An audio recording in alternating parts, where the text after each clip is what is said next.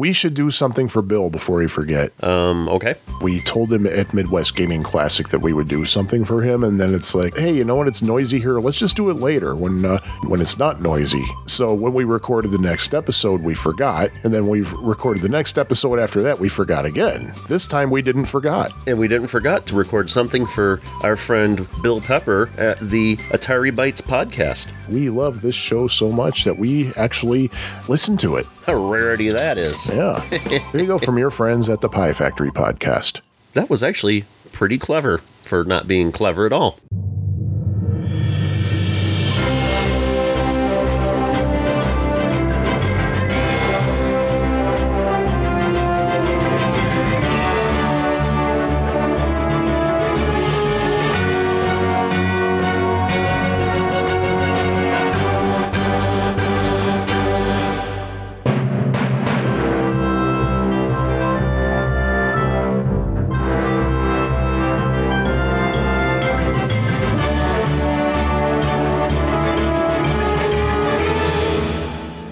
Hello, welcome to Atari Bytes, the show where we take a bite out of the story within a classic Atari 2600 game and see if that story bites us back. My name is Bill, this is episode 215. Thanks for listening. Welcome back, everybody. It's a brand new day, brand new episode. I almost didn't think it was going to get here. I woke up this morning, being the Sunday. I typically record the next episode on the Sunday that you're hearing a prior episode. And started getting messages. Specifically, I got a message from Mark Super, thanks Mark, saying, hey, dumbass, your episode didn't post. Okay, he didn't actually call me a dumbass, but he did want me to know that the episode, it weren't there. So I started looking, and for some reason, Libsyn, yeah, I'm calling you out, Libsyn, posted the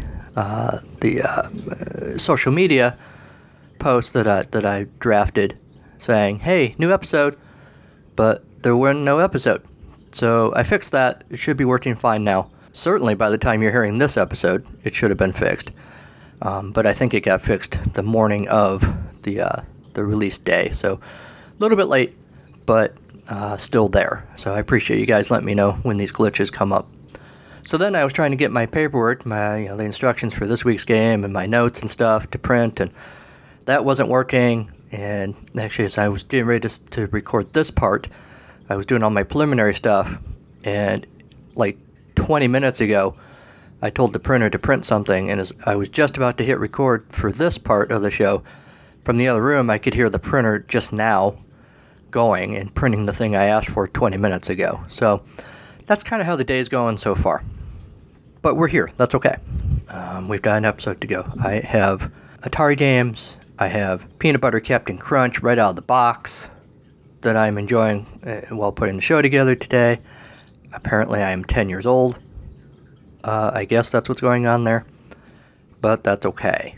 I'm not going to play the Mad Mike theme. As you know, Mad Mike has left us. The segments, obviously I'm pretty much done with that segment of the show. But I did want to mention that the folks behind the Rocket Man page on social media did respond to some of the comments from people that came out after the accident. So here's what they said on February 27th on the Rocket Man Mad Mike's mission to prove the flat Earth. Rest easy, Michael Hughes. Thank you to everyone for the outpouring of support and kind words. It means a lot, souring. I assume that's supposed to be during, but it says it means a lot, souring this difficult time. There's also a flip side to that coin I wanted to address. We live in a different world where we type comments without thinking on our phones, compete for views and likes, and instinctively go back to our work forgetting what we did seconds earlier. These past few days I've been amazed at the genuine lack of empathy people put on full display for the whole world to see. In an effort to exude some show of power to get a rise out of others, for an ill-timed laugh, or just be mean. The irony is in posting something so transparently obvious in that it shows their true side, a small-minded, insecure person with no empathy toward a fellow human. What if that person you were berating was your relative, your friend, your father? How about stepping back for a moment before impulsively reacting, and instead taking a moment to think? In addition to making yourself look like a feeble-minded individual with no empathy, your actions might directly affect others in a negative way. There's always more layers to the story than simply reducing someone to a headline. I understand and know it's difficult to take the high road and show some respect, but perhaps in doing so, we all could learn more about ourselves and become better humans. And then it's signed by @Toby Brusso. And then they have a Mad Mike quote. We're supposed to come to the end of our lives not with anything left, but everything exhausted. The tires are blowed out. You're out of gasoline. You're coming to a screeching halt. You know you've done everything you can possibly do. I just wanted to mention that 'cause even in the things that I saw after the accident, there were a number of posts along the lines of good riddance or kind of laughing at the flat earther, kind of getting what he deserved, that kind of thing. And I think I mentioned it last week too, that I don't think that's really the right tack to take. I didn't necessarily agree with what he was doing. I respected the fact that he was, doing what he wanted to do, and he built a flipping rocket and shot it up into the air. I couldn't do that, and I wouldn't have the right kind of guts to do that. So I gave him props for that. I think it was a goofy thing to do, but I am sorry that he's gone, right? It's tragic when anyone dies in an accident like that. So I agree with the sentiment that thinking that he got what he deserved or that it's good that he's dead or that kind of thing, I don't think that's appropriate. I don't buy into that. And I would agree that we should just remember that he had friends and family who were mourning the loss of their friend and family. So I just wanted to mention that. It's maybe a lesson for all of us because they're correct. Social media makes it really easy to put whatever impulse you have right out there on display, whereas in the old days, if you had to pick up a phone to call somebody or write a physical letter or that kind of thing, you had some time to think about what you were going to say and maybe realize, maybe I shouldn't say that. And even in this instant gratification world, maybe it's a good idea to just take a few seconds to think about, is that really what I want to say? So, I thought I'd mention it. I guess we're pretty much done with Mad Mike Hughes at this point.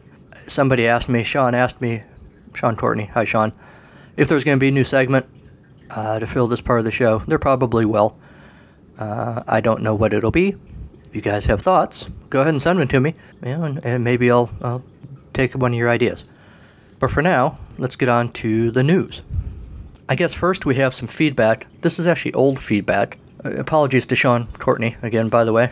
This is feedback to episode 212, the Backgammon episode. I meant to share this with you a while ago, and then I just forgot. So apologies to Sean for that. So I'm just looping back around to pick that up. The post that I put up announcing that 212 was available, he wrote a response.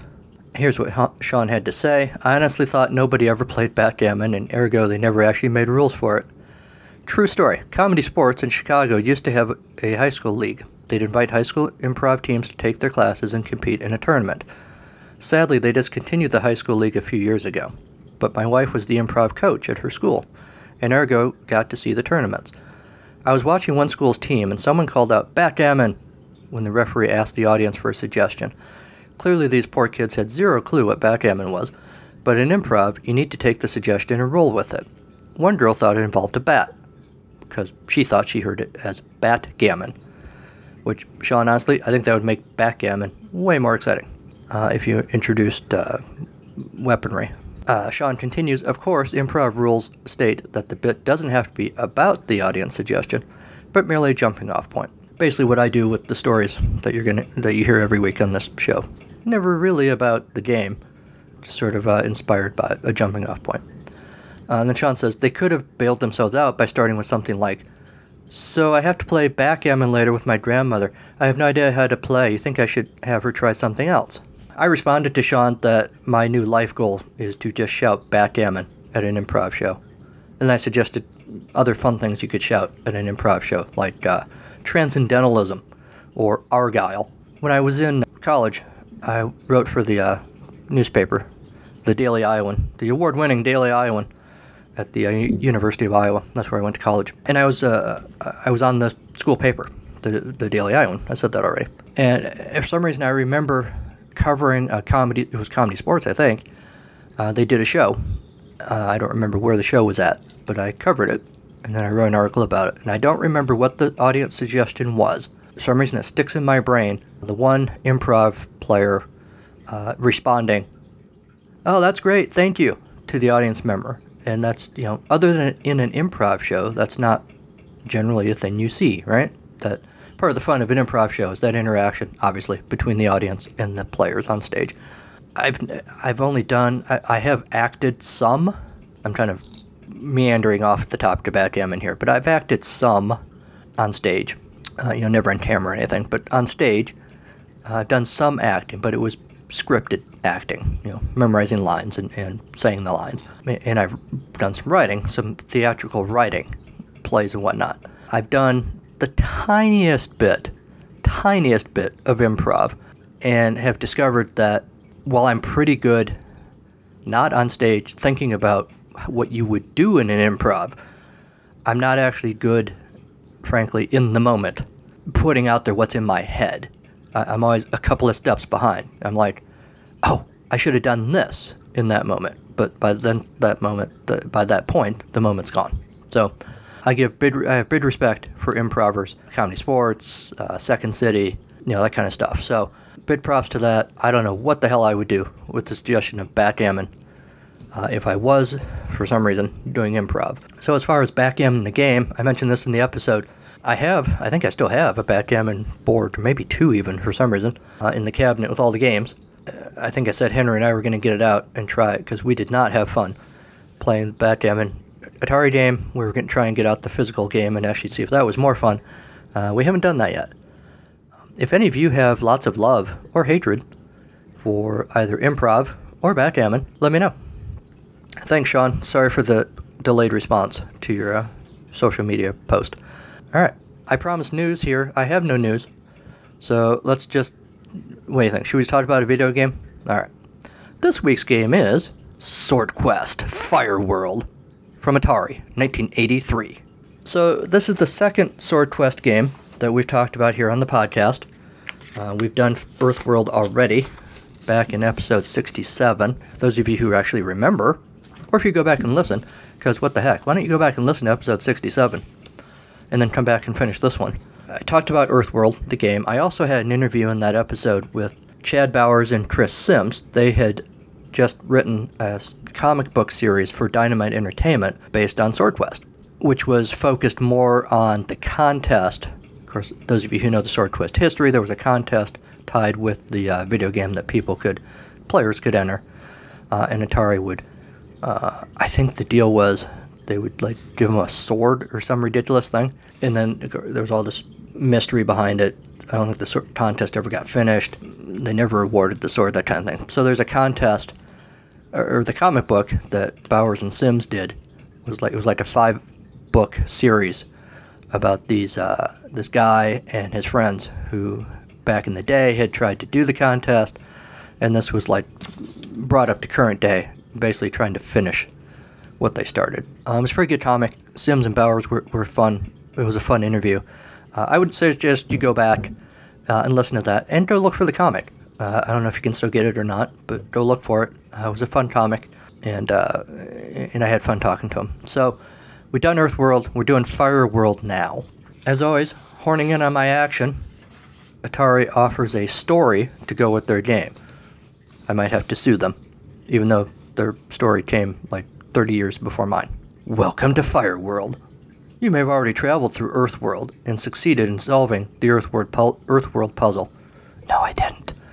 Fire World is the second in a series of 4 worlds that you must pass through on your quest for the Sword of Ultimate Sorcery. You enter Fire World as a mighty warrior. Your skill and courage will be tested with dangerous trials and obstacles. The object of the game is to solve the puzzle. Duh. The Fire World puzzle is based on the Tree of Life, with 10 rooms linked together by 10 rooms. What? 10 rooms linked together by 10 rooms with doorways. Alright. Fire World has 10 treasure chest rooms, some containing different magical objects.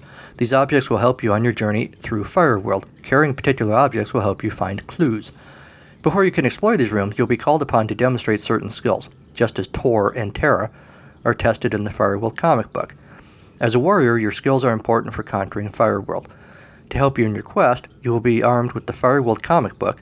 Spoiler, I was not armed with the Fire World comic book when I was field reporting this game. which contains additional clues. Some clues will come from a combination of both the comic book and the game program cartridge. These clues will refer back to the enclosed comic book and hint at the solution to the Fireworld puzzle. Just to be clear, although this should be obvious, the comic book they're talking about was a pack-in comic, not the Bowers and Sims comic from 2017, because that would be some weird time travel stuff, and I'm just not mentally prepared for that. Gameplay. Oh, hold on. We gotta finish the story. You have just leaped into the blazing flames of Fireworld. See if you can survive and triumph. As a warrior, you'll need courage and skill, but you also need to be a detective and an explorer to find the hidden clues and solve the Fireworld puzzle. Remember, this game is a puzzle. You keep telling me that. How can I forget it? These instructions will not tell you how to solve the puzzle, but together with the comic book, you will help you find the necessary clues to solve the puzzle. You will have to use trial and error methods to obtain the information needed to solve the Fireworld puzzle. In Fireworld, you will encounter 10 different rooms. There are 16 objects randomly located throughout these rooms, but you can only take 6 objects at a time. As you leave the right objects in the correct rooms, you will receive clues that will help you solve the puzzle. Figure 1 shows what each object looks like. These are some of the magical objects which help Tor and Tara in their quest for the Sword of Ultimate Sorcery. Here you go. See there in the back? You gotta open your eyes to look. Alright. Put down your own Sword of Ultimate Sorcery. We're not doing that here. Alright. So basically we've got an old lamp, a rope, an amulet, a chalice, water, talisman of passage, a ring, and leather armor. Oh, wait, there's more. The cloak of invisibility, the shoes of stealth, the dagger, the shield, the warrior's sword, the grappling hook, the short sword, and food. The most important object is the chalice. Without it, you'll be barred from entering a secret room. The secret room is at the center of the Tree of Life. The magic chalice contains water to cool and protect Tor and Tara from the intense heat of Fireworld, and when you find it, magic doors open for you. If you leave the right object in the appropriate room, you get a clue. Each clue refers back to the comic book. For example, numeral 5 could mean, look on page 5 for a clue to the Fireworld puzzle. By trial and error, you will learn how to interpret each clue. Before you can enter the 10 treasure chest rooms in Fireworld, you will be expected to perform a skill and action sequence. For example, you might be required to catch razor-sharp knives, dodge flaming firebirds, or even kill venomous snakes. Tor and Tara must also survive some dangerous stunts. After completing the skill and action sequences, you, like Tor and Tara, shall gain wisdom, mercy, power, understanding, and perhaps valuable prizes as well.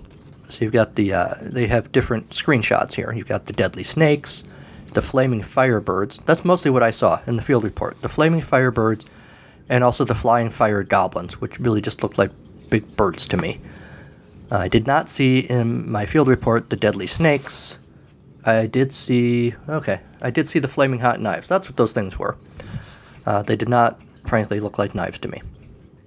I did not see the jawing salamanders or the fire-breathing dragons. Using the joystick for this. To start the game, press the red controller button. Use the joystick to move your warrior up, down, right, or left. To pick up an object, position the cursor directly over the object and press the red controller button. I don't know where the objects were in the random placement in the field report, but I didn't see a single object. Not that I'm bitter about that. To move from room to room, position your warrior in a doorway and walk through the exit and down the hallway into another doorway. I think I mentioned in the field report my favorite part of this game is going through the doorways, because there's this weird tunnel effect and this kind of cool little eerie noise. It's kind of fun. Some doors are locked, which means they are invisible. However, certain objects will will allow you to unlock those doors. If you press the red button while in a room with doorways, you will move into a skill and action sequence. After you have completed the skill, the program automatically moves you into another room with doorways or into a treasure chest room with objects. If you find yourself in a treasure chest room, you may pick up or drop off any object.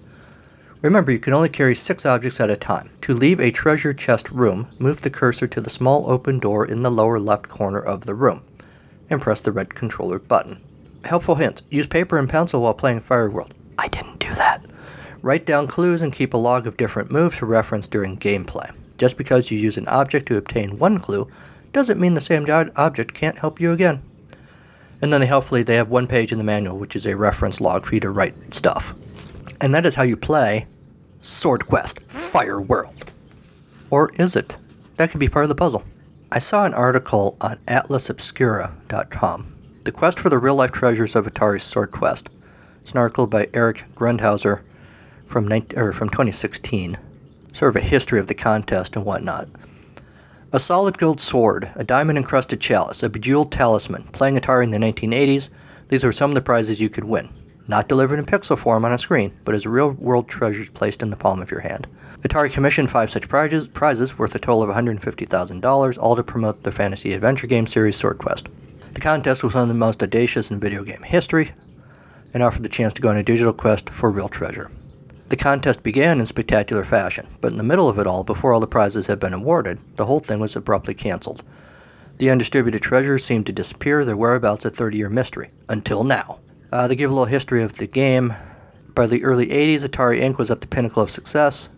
Dreaming big wasn't a problem. The company ruled the burgeoning video game market, pulling in millions of dollars a year with its Atari 2600. One of the system's most acclaimed games was a fantasy adventure called, Adventure, which was a 1979 game filled with dragons, and it had become a classic. Atari historian Kurt Vendel, co-author of the 2012 book Atari Inc. Business is Fun. If anyone's read that book, send me a brief review or leave me a voicemail or something with a brief review of that book, because I'm not familiar with it. But apparently that guy said, in the wake of this Easter egg, meaning a rogue pixel in Adventure that could be moved around to find a secret room that displayed the programmer's name, in the wake of that Easter egg becoming popular, marketing thought it would be a great idea to create a series of games where players would have to find clues both in the game and in physical materials. The proposed sequel to Adventure was the project that morphed into Sword Quest. In '82, Atari was owned by Warner Communications, which also happened to own another pair of companies, DC Comics and the Franklin Mint. They came up with a contest that somebody described as equal parts Willy Wonka and The Last Starfighter. The plan was to release a quartet of Sword Quest games, each based around one of the 4 elements, Earth World, Fire World, Water World, and Air World. Why is that hard to say? Air World. Each game would come with a tie-in comic book that gave a more detailed telling of the game's story than the pixelated graphics the Atari 2600 could achieve. The comic books would also hide clues that, if correctly deciphered, could earn a player entry into a final tournament. The winner of each game's tournament would receive a special treasure ripped straight from the pages of the comic and brought to life by the Franklin Mint, with real gemstones and gold. The winner of the Earthworld tournament would win the Talisman of Penultimate Truth. Fireworld contest would award the Chalice of Light.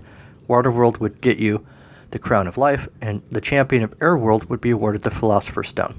Oh man, that's one of the best songs from the Wonder Boys soundtrack. Wonder Boys being the 2000 movie being the best movie ever. Go ahead, fight me on that. But I digress. In addition to these 4 prizes, the 4 winners would then compete for a final ultimate prize, the Sword of Ultimate Sorcery. Each of the first 4 treasures was valued at around $25,000. Dang. While the sword was valued at $50,000. The series began in '82 with Earthworld, the accompanying comic book by Jerry Conway and Roy Thomas, illustrated by George Perez, told the tale of twins Tara and Tor as they embarked on a quest to defeat the evil Tyrannus and collect the very same prizes the players were trying to win in the real world. Imagine that. Earthworld sold around 500,000 copies, and around 5,000 players ended up submitting their answers. Of these, only 8 Supreme Sages of Sorcery submitted the correct words, granting them access to the competition. In May of '83, the tournament was held at Atari headquarters in California. Each of the 8 players was given a specially programmed version of Earthworld to complete in under 90 minutes. Stephen Bell, an unemployed 20-year-old from Detroit, took home the victory after he completed the game in 46 minutes. He got the Talisman of Penultimate Truth, a solid gold pendant inlaid with diamonds and other precious stones, and it was also hung with a small white gold sword. When asked what he was going to do with the $25,000 boondoggle, he said, quote, "No plans yet. I didn't really expect to win. Maybe I'll get a car. I've never had one." By that point, the next game, Fireworld, had already been on shelves for 3 months, and players were already on their way to conquering the second volume's mysteries. The layout was based on the Tree of Life from the Kabbalah. 10 words were hidden within the comic book, with only 5 of them being the correct ones. The response to Fireworld puzzles was much larger than Earthworld. Atari sent out certificates awarding honorary titles to everyone who submitted, but there were so many winners this time that had to whittle down the number of contestants from 73 to a manageable 50 by having each Knight of Chalice write an essay about what they liked about the game. The Fireworld tournament was finally held in January of '84, and each player competed using a specially programmed version of the game. The winner this time was Michael Rideout from Aiken, South Carolina, who beat the game in 50 minutes, using the knowledge of the Tree of Life he had gathered while dabbling in tarot. He won the Chalice of Light, fantasy-style pimp cup, made of gold and platinum, studded with diamonds, rubies, sapphires, and pearls. Then came Waterworld, the third and unexpectedly final installment of the games. It was given a limited release in February of '84, made available only to official Atari Club members who mailed away for the game. The layout was based on the 7 spiritual chakras popular in New Age belief, making for a smaller map than ever before, with just 8 rooms to explore. Unfortunately for the anxious Atari Club members who took the time to solve Waterworld's puzzles, the entire Sword Quest campaign was abruptly cancelled in the middle of '84. Most who had already entered were told they didn't qualify any longer, and both Rideout and Bell were given $15,000 and an Atari 7800 as compensation for being unable to compete for the Sword of Ultimate Sorcery. Work had begun on both the game and comic book of Airworld, which would have been patterned after the I Ching. I'm not familiar with that. If anyone knows what the I Ching is, let me know. But neither was ever created, and the story was never finished. It seemed like Tyrannus had finally won. Contest cancellation was a result of Atari being purchased by controversial gaming CEO Jack Tramiel and his new company Tramiel Technology. The video game industry had been in decline since '83. Atari had finally bottomed out by mid of '84, which allowed the purchase of Atari Inc. and intellectual property for a song.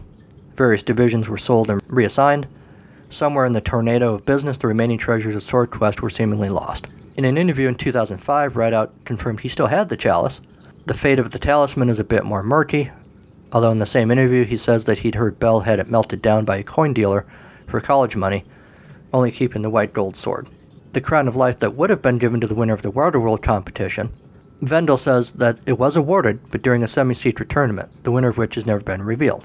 Under contract, Warner was obligated to complete the contest because players had submitted correct answers, and the game was sold to the public based on the fact that whoever solved the puzzle in the game would be awarded. There was a very quiet, non-public contest with the 10 people who solved the Waterworld contest. The crown was awarded to the third prize winner. Since Airworld was never completed or sold, the game's contest didn't take place. The Philosopher's Stone and the Sword of Ultimate Sorcery were also thought to be lost. Vendel says they were destroyed. The popular myth is that the remaining prizes were included in Tramiel's purchase of Atari Inc., and he held on to them. Specifically, he hung the old Sword of Ultimate Sorcery over his mantelpiece. Tramiel passed away in 2012. Even lead designer Fry thinks that the prizes went to Tramiel. Vendel is vehement that this is all fantasy. So what did happen to the Philosopher's Stone and Sword of Ultimate Sorcery? Vendel told us he got the scoop from a former member of Warner Management. Quote, "Once Atari was sold, those prizes languished at Franklin Mint. At some point, Franklin Mint disposed of them. They were not retained because why would they retain the prizes? It's a lot easier just to smelt it back down and turn them into gold coins or other things they could sell. There's still the glimmer of hope that the Crown of Life is still out there somewhere, awarded to some anonymous gamer who at this time has been a secret king. If any of you has the Crown of whatever that was, of course, let me know. If you want to send it to me, that'd be okay. But seriously, if you know where it is, or you have a thought about where it is, or if you've seen it, especially if you have a photo, let us know. Alright, with that history, it's time to dive deep into Fireworld. Burn, baby, burn! Please burn responsibly.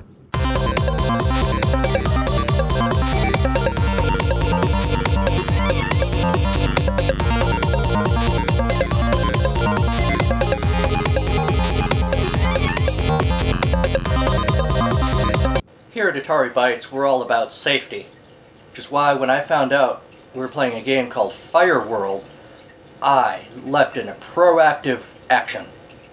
I met a guy who sold me some asbestos underwear to protect me from the flames. That's cool, right? He gave me a really good deal. Alright, let's play. Okay, so I'm in the opening screen. It's this really creepy shadow dude wearing earmuffs. There's a couple of what look like clouds. I really liked the entrance and actually each transition from room to room because it's this weird tunnel effect and this kind of creepy mood music. It's kind of cool. That's me walking. Okay, now I touched a cloud. I keep calling it a cloud because it looks like the clouds in Raiders of the Lost Ark, the Atari game. Now I am apparently catching birds in a basket. Not sure why I'm doing that, but alright, I'm done doing that now. I touched, maybe it was the same cloud. Alright, I'm doing it again, I guess. I should mention I only glanced at the manual I don't have the comic book, so...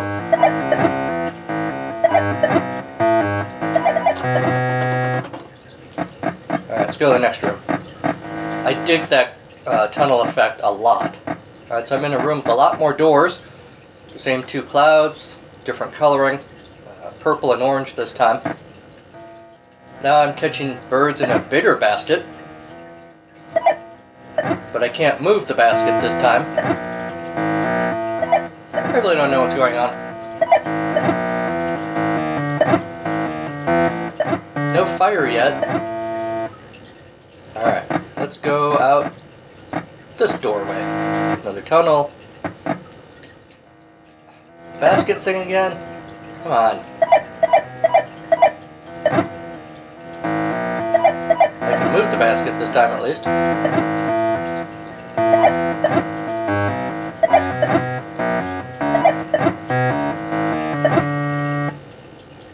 Alright, let's go this way. Okay, clouds look a little different here. I'm gonna keep calling them clouds, just deal with it. Blue room with some orange around the edges. Whoa. Now I'm throwing these weird cylinder things at birds. For some reason this game hates birds. I don't know what's going on. Next room. Whoa. And I'm using a big stick to whack birds, but I can't really move the stick except left and right. The basket thing again. Why do I hate birds so much in this game?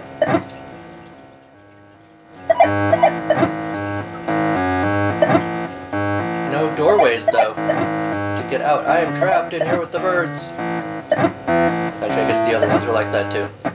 Alright, which way should we go now? Let's go left. Basket. A big non-moving basket this time. I have not seen a single object to pick up yet. I'm guessing that may be part of why this game was not so popular. It's weird and trippy, but not much happened. Alright, I'm doing this thing again.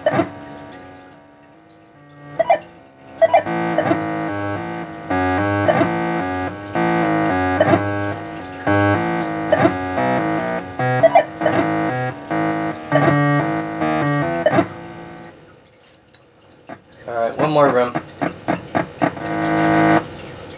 Green room, yellow, clouds. Whacking birds with a stick again. I guess I'm doing it? I don't know. Alright, well, you get the idea, which is mostly that I don't know what I'm doing.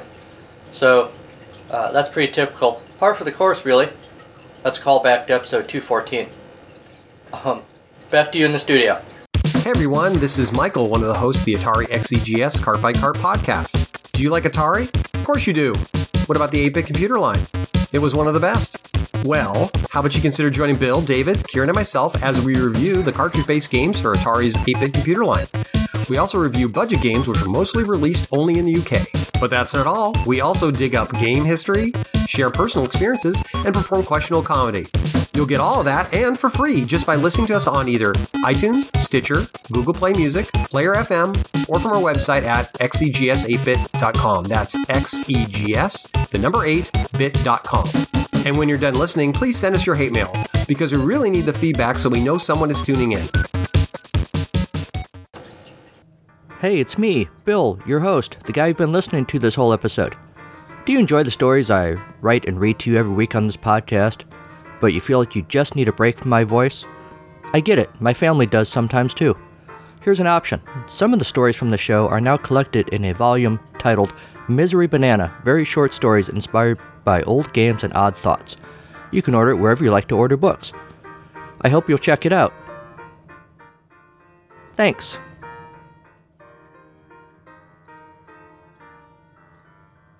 So here's the thing about Sword Quest Fire World. The little bit that I played today, admittedly, the field report makes it clear I was not overly prepared to play. I did not put in the time to memorize what the different items look like or draw maps. I don't have the Fireworld comic to reference for clues. I mostly just turned the game on and wandered around the rooms a little bit. I get a huge Raiders of the Lost Ark vibe. Atari Raiders of the Lost Ark vibe. Just the way the rooms look and the clouds, what I kept calling clouds, because that's what the clouds look like in other games, like Raiders of the Lost Ark, I think, but also like the combat games where you're the fighter pilots and stuff. My favorite part, I also get from the game a weird, even though it's nothing like it, a weird vibe of the classic 60s TV show The Prisoner. Just because that show is really trippy and weird stuff goes on and weird colors and weird tunnel effects and stuff. Because my favorite part of the little bit of Fireworld that I played today is going from room to room, and you have that weird tunnel effect going between the rooms. And for some reason, I get a Prisoner vibe off of it, even though they're nothing alike in any other way. I think if I had more time, I might get into, and if I had more time and the comics, I might get into trying to play a little bit more. Although, honestly, I don't know that I would, because, of course, you can't finish it, right? The Air World doesn't exist. Water World, I think, is hard to come by, although I might have seen a cartridge somewhere.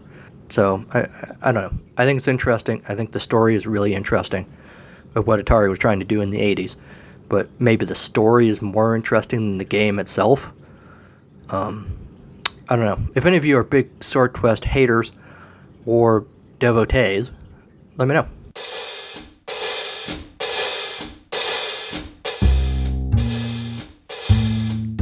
It's story time on Atari Bytes. Yes, it's story time with Bill. This week's story is titled Fireworld Fire Sale. Mist swirled around the majestic columns and half-working neon lighting of the store known as Fireworld. One of those inflatable arm-flailing tube men stood guard. He didn't look like much, burnt orange stripes and an ear-to-ear grin that conveyed blank joy. But the eyes, though they never blinked, never even moved, still saw everything. In the center of the Fireworld showroom, Felipe dozed lightly, paperclips tangled in his beard as he lay head down on the desk. The sleeping angle ruined the line of his tailored sparkly suit, but, well, it'd been a slow day. When the low bell over the door jingled, Felipe startled and a few paperclips scattered to the floor, the rest leaving a rainbow chain in his beard. At the sight of the two new customers, Felipe went into on mode. "Ladies!" Felipe boomed, elegantly swiping away the paperclips. "Welcome to Fireworld, your one-stop shop for fire from ember to conflagration. Our deals are hot." He produced a golf-sized fireball that quickly extinguished. "How can I burn you today? In a good way." The two women, Madge and Constance, glowered down at the little salesman, virtually prostrate before them. Madge turned to Constance and said, "We shouldn't be here. This wasn't on the shopping list." Her voice was piercing and awe-inspiring, but also the faintest whisper Felipe couldn't be quite sure he'd heard. "It's fine," Constance said. "Central office encourages spontaneity." Madge snorted at that. "Central office isn't spontaneous. Central office is as predictable as the mortal's bowel movements." Constance sighed. "Sir," she said to Felipe, "we're under orders to obtain fire." "No, we're not," Madge countered. "Well, we weren't told not to," Constance said. Felipe beamed. "You've come to the right place." He gestured grandly around the empty showroom. "We have everything from tasteful candle power," at which point a candelabra appeared and the wicks self-ignited, "all the way up to molten lava." The floor became a sea of magma that returned to normal just as quickly. "If you want to go big, we can provide awe-inspiring planetary devastation by flaming asteroid." The walls were engulfed in flame that dissipated just as quickly. Madge was unimpressed. "Well, our boss does like grand statements," Constance said. "He likes water, floods, waves, storms," Madge said. "He can't do water all the time," Constance said. "This will be better." Constance turned back to Felipe. "I guess what we're looking for is more localized." Felipe nodded emphatically, though he didn't know what the hell they were talking about.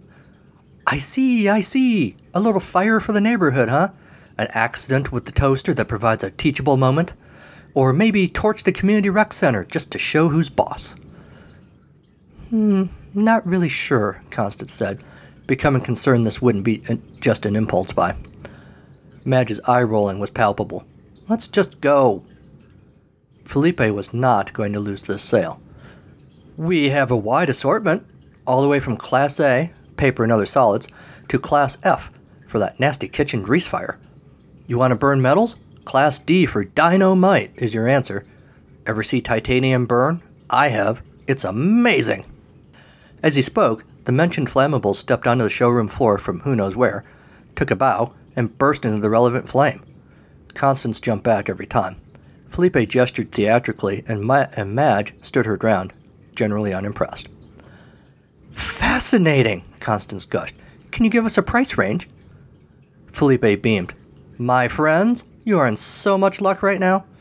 Today only, Fireworld is having a, wait for it, fire sale. Everything must go. No way, Madge sneered sarcastically. Yes way, Felipe said, ignoring the tone. How much for something, kitchen-sized, Constance said. Doing a little cooking, eh? Class C propane fire is your jam. Maybe the boss invites Fredo over for some cannoli and takes him down? Constance said. That's from a movie, Madge said impatiently, and not how Fredo died. Can we move this along, please? We mustn't be hasty, Felipe said to Madge. Fire is alive. For everyone it is a different experience. The heat and speed and power. It is both friend and foe, helper and destroyer. The right fire for your life is not a choice to be made quickly. You're so right, Constance gushed. My friend, Felipe said, putting a gentle arm around Constance's shoulder. Come, let me show you some options. He escorted Constance to a patchwork quilt of flame that hung on a far wall of the showroom. Each patch burned from orange to blue to white hot, radiating its own kind of heat. Some even burned cold. Madge shook her head. She couldn't help but think of the time she and Constance went shopping for a simple stomach virus and returned to central office with an army of locusts and a robot tank battalion. Don't go crazy over there, Constance, Madge called. Please, Constance said. I'm just looking. The next week, Felipe was named Sales Creature of the Month. He got the good parking spot and was allowed to live at least another 30 days. For procuring the infinite supply of hilarious trick birthday candles that never burn out, Constance was made head of purchasing. For attempting to extinguish them with the blood ocean Madge insisted on picking up on the way back to central office, thereby staining the calico-patterned carpet in the central office rumpus room, Madge was demoted to an eon of wetting her fingers and trying to extinguish the unextinguishable candles. Remember, kids, fire good, blood oceans bad, and never the twain shall meet.